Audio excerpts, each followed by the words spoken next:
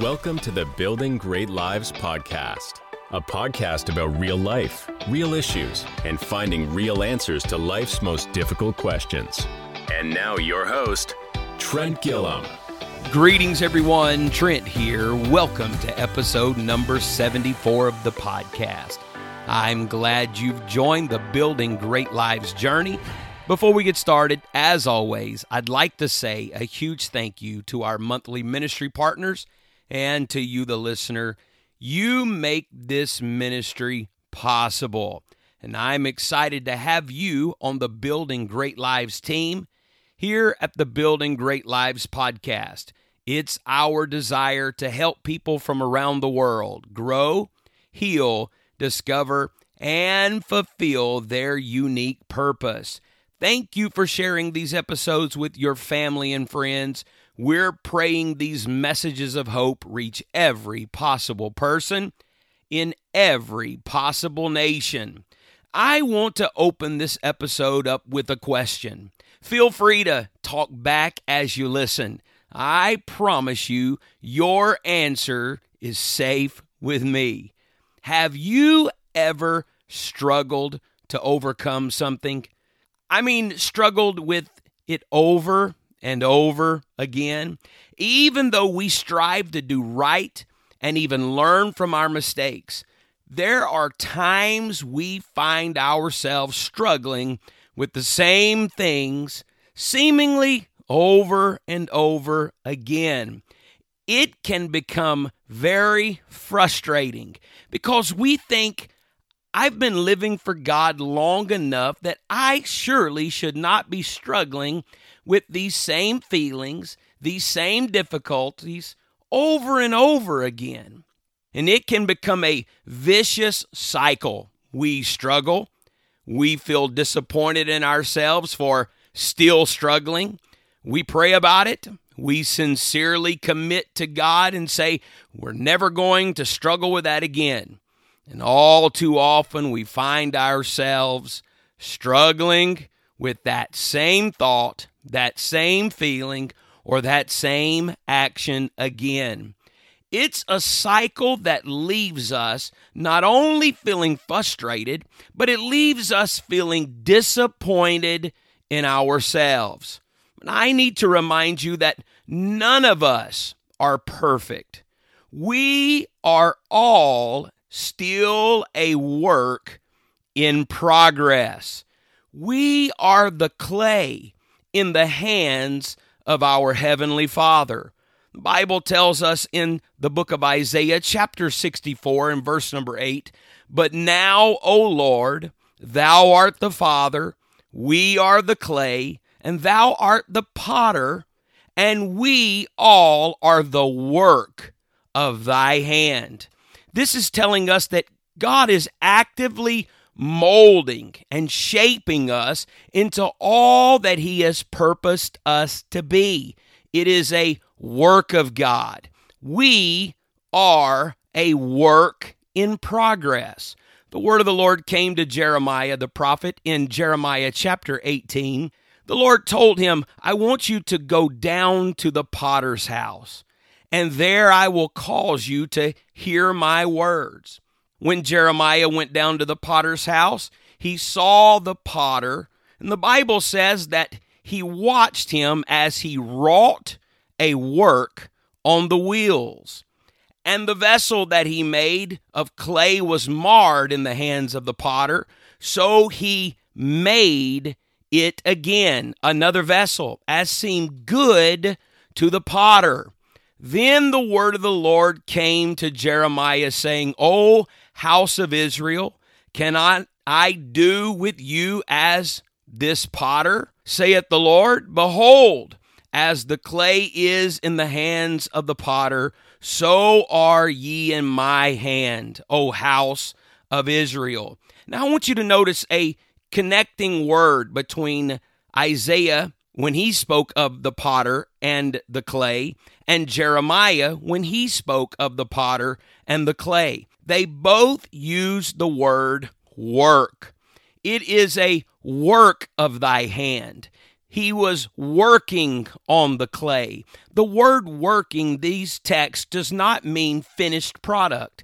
It means to be actively working on the clay, to make it what is in the mind of the potter. It's not a finished product. It's something that is on the wheel being worked on. And so we get the idea, this great and powerful revelation, that we are not a finished product. And while we certainly strive to live above sin, and we repent when we fail, and we certainly strive to learn from our mistakes, there is a great revelation that comes that brings comfort to us when we realize that no matter how hard we try, we are still going to struggle and face some difficulties. And I'm certainly not making light of sin. We need to strive to live above those things. However, we also need to live above condemnation. And condemnation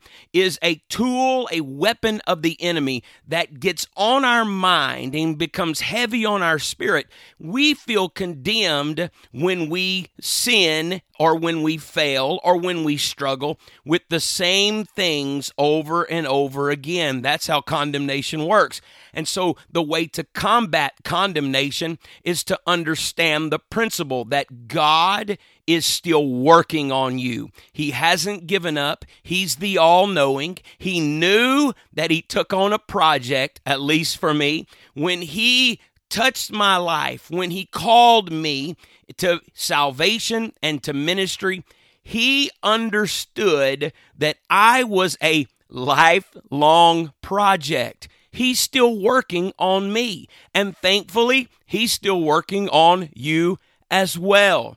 Paul gives us this revelation continued from the potter and the clay of the Old Testament when Paul said in Ephesians chapter 2 and verse 10, we are his workmanship, created in Christ Jesus unto good works, which God hath before ordained that we should walk in them. God before ordained our purpose. He before ordained what we would become. But we are his workmanship. Workmanship in this text means the process of making something. It's the quality imparted to a thing during the process of it being made. The New International Version doesn't use the word workmanship. It uses the word masterpiece instead. It is a masterpiece in the mind of the Creator, but it is a process of taking us from where we are and molding us into what is in his mind, because he sees from the end to the beginning, which means he knows where he is leading us and crafting us to become. But we are living in the process, and the enemy wants to make you give up in the middle of the process because we struggle with the same things over and over, and we feel like I should have grown, I should have been more mature, I shouldn't be struggling with this anymore. And there may be times that that's true. However, it does not eliminate the fact that we are a masterpiece in progress. You are a work of art that is still being painted. That's what the word masterpiece there means. The first brush strokes on a blank canvas reveal very little to the casual onlooker. When you look at someone painting, especially in the beginning, you have no idea unless the painter tells you.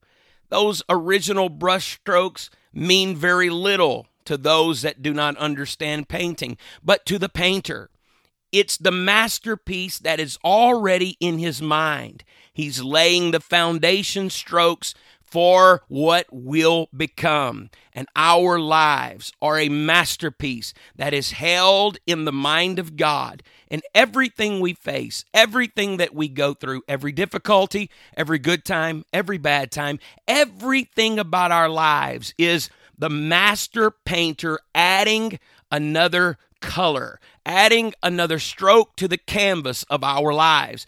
And we become the masterpiece. It is a work in progress. No wonder Paul used the word workmanship. It is something created. It is the process. It's not the finished result. It is the process. And that's why we must get this extremely important revelation in our mind. God is still working on us. He has not given up. He is not looking at us and rejecting us, even if we are marred. The potter comes and puts us on the wheel and works us and molds us into everything that He has designed for us to be. And this is incredible because in order to really understand this process, we have to understand the patience of God. God's patience toward us is absolutely staggering. 2 Peter chapter 3, verses 8 through 10, Peter said, "But beloved, be not ignorant of this one thing, that one day is with the Lord as 1,000 years, and 1,000 years as one day. The Lord is not slack concerning His promise, as some men count slackness, but is long-suffering to usward, not willing that any should perish, but that all should come to repentance. But the day of the Lord will come as a thief in the night, in which the heavens shall pass away with a great noise, and the elements shall melt with fervent heat, and the earth also, and the works that are therein shall be burned up." This text is important to our subject matter because it is not just talking about the coming of the Lord.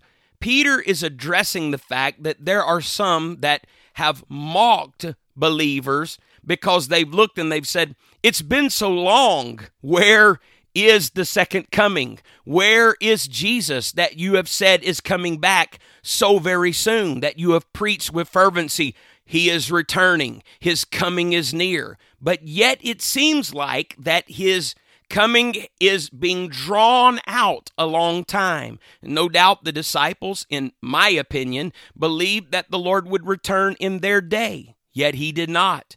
And all of the generations of believers have sought that the coming of the Lord is so near, and we felt it so strong, and we preached it so fervently, but yet it seems like it's taking so very long. I remember my grandfather used to tell me, "You better live right. You'll never get out of high school before the Lord comes." He certainly would never put a date on it, but it was a time frame. And then when I went into Bible school, "You better live right. The Lord's going to come. You'll never graduate." And his main goal was that his grandson live right with the understanding that the Lord is coming, and you've got to live in that expectation. But here it is, my grandfather's gone on to his reward, and now I am an adult with children. And yet the Lord tarries. And in Peter's day, there were many that were mocking the believers, saying, "You've been preaching this and it hadn't happened. This must mean that your Jesus is not real and that the rapture is not real." Skeptics were looking and saying, "This is evidence that it is not real." Yet in reality, Peter is telling them in the text that I read that this is in fact a sign of the patience of God. It is not a rejection of the reality of His coming. It is the understanding that His coming has been thus long because He is not willing that any that is hungry should perish. And this long wait for the coming of the Lord should not be looked at with concern or dread. It should be looked at as opportunity to explore the very patience of God. Because of the Lord's patience and long suffering, who is Jesus being patient toward? He is patient to us. Who is the us that Peter is talking about in 2 Peter chapter 3, verses 8 through 10? Well, he tells us in verse 8, it is the beloved. This means believers. He is talking to believers. God is patiently working on believers.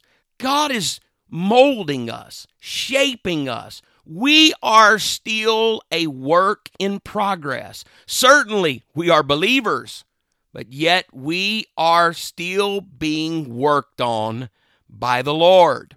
Our conversion is not the end. It is actually the beginning. When we are born again of water and spirit, we are babes in Christ. Paul continued when he was talking to the Corinthian church in 1 Corinthians chapter 3, verses 1 through 2. And I, brethren, could not speak unto you as unto spiritual, but as unto carnal, even as unto babes in Christ. I have fed you with milk and not with meat, for hereto ye were not able to bear it, neither yet now are ye able. Now, although this text is referring to Christians that were carnal, it still clearly shows us powerful context. He calls them brethren. They are believers. They are members of the church. Yet even as members, we see that there are times of milk that grows into meat. Understand the background of the text, but it still reveals that there is a growth process for believers. And so it is that as God was working on them, it did not mean they were not believers, but it meant that they were in the process of becoming. The Lord was working on them. It's like a baby learning how to walk. I'll never forget one time I was going to preach, and the church there had stairs that led up into the church. And my son had just learned how to walk at that time, and he was becoming fiercely independent now that he could walk. And he would push away, let go of my hand, and he wanted to walk up those steps by himself. And I wanted to hold on to him, but he wanted to push away and try them on his own. So I stood close by, let him walk up those steps, and he tripped after a couple, and I caught him. And it was in that moment that the Lord spoke to me, and he said, "This is how I treat my children. I will let them learn, but I will stay close by and catch them when they stumble." It is a growth. My son is now an adult, and he knows how to walk upstairs because it's a process. And these are all things that mimic our spiritual concepts. When we are born again, we are babes in Christ, and we are in the process of learning how to walk, how to overcome, how to deal with certain feelings, deal with certain thoughts, and deal with certain actions. And as we go through them, regardless of going through the cycle of wishing that we didn't think like that or feel like that, now we can understand I'm being molded into God's masterpiece. And God has not given up on me because I stumble. The Lord is looking to catch me, bring me close, and teach me how to move beyond. And so don't let the enemy come against your mind and tell you, oh, you should have already known better. That may be true. But the fact is, the Lord is working in your life to make you what you need to be. And there are many examples of this. We could look at Moses, and we could see how that God orchestrated Moses to be in the right place at the right time in Pharaoh's house. But we could also show where Moses was impetuous and he depended on his own strength, and he killed an Egyptian and had to flee. Hardly a successful start to a God-called ministry. But during 40 years in the wilderness, God worked on this humble shepherd in the desert until he was ready to experience the burning bush. Moses experienced God's working in his life, a working that prepared him for then 40 more years of incredible service to the Lord. Moses, one of the greatest leaders in the Bible, Yet he had to be molded and shaped by God. David, the same way, called of God, anointed of God, called to be the king. He was able to kill a lion and a bear and a giant, and he got away from Saul. He won many, many battles, delivered Israel many times. Yet David messed up terribly with Bathsheba, had her husband killed. But God looked at him, and through mercy and David's repentance, God spared his life and established his throne forever. It's a process. And you, listener, are living part of the process as well. When you mess up, when you have thoughts, when you go through struggles, turn back to God, and he will make a way for you. We understand that Peter was called of God, yet the Bible says he denied 3 times. He failed Jesus and miserably ran away with tears, weeping because his eyes looked up and saw Jesus staring over the balcony, and he knew that the word had come true, that he had denied 3 times before the rooster had crowed. Yet the Lord called Peter back to him. Why is this? Because when the Lord looked at Peter, he knew Peter is a human. He's going to mess up. He is a work in progress. Paul had the great educational background, yet he had saints of the church killed, thrown in prison. But when Paul heard the word of the Lord and knew that it was Jesus whom he had persecuted, goes to Ananias and is baptized, receives the Holy Ghost, and immediately would like to go preach. But the Lord sent him away for 3 years to a desert place. No doubt while there, God was working on him, preparing him. He was in a process of becoming God's masterpiece. God will work in us as he works through us. And it's the same for you, listener. You may have messed up. You may have had thoughts that you did not like. You may have had feelings you did not like. You may have had struggles that you wish you never had. But I want you to know that God is working on you just like he worked on Moses, just like he worked on David, just like he worked on Peter, and just like he worked on Paul. Paul becoming one of the greatest missionaries, writing over 3/4 of the New Testament. But it was a process. And God wants to use you that way, listener. Don't give up in the middle of the process. You are God's masterpiece in process. You are his workmanship, his handiwork. He is putting everything in you that you need to become what he has called you to be. When I was a child, we used to sing a song that was written by Joel Hemphill.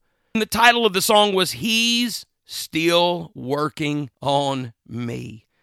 And I want to read some of the words to you. They're powerful.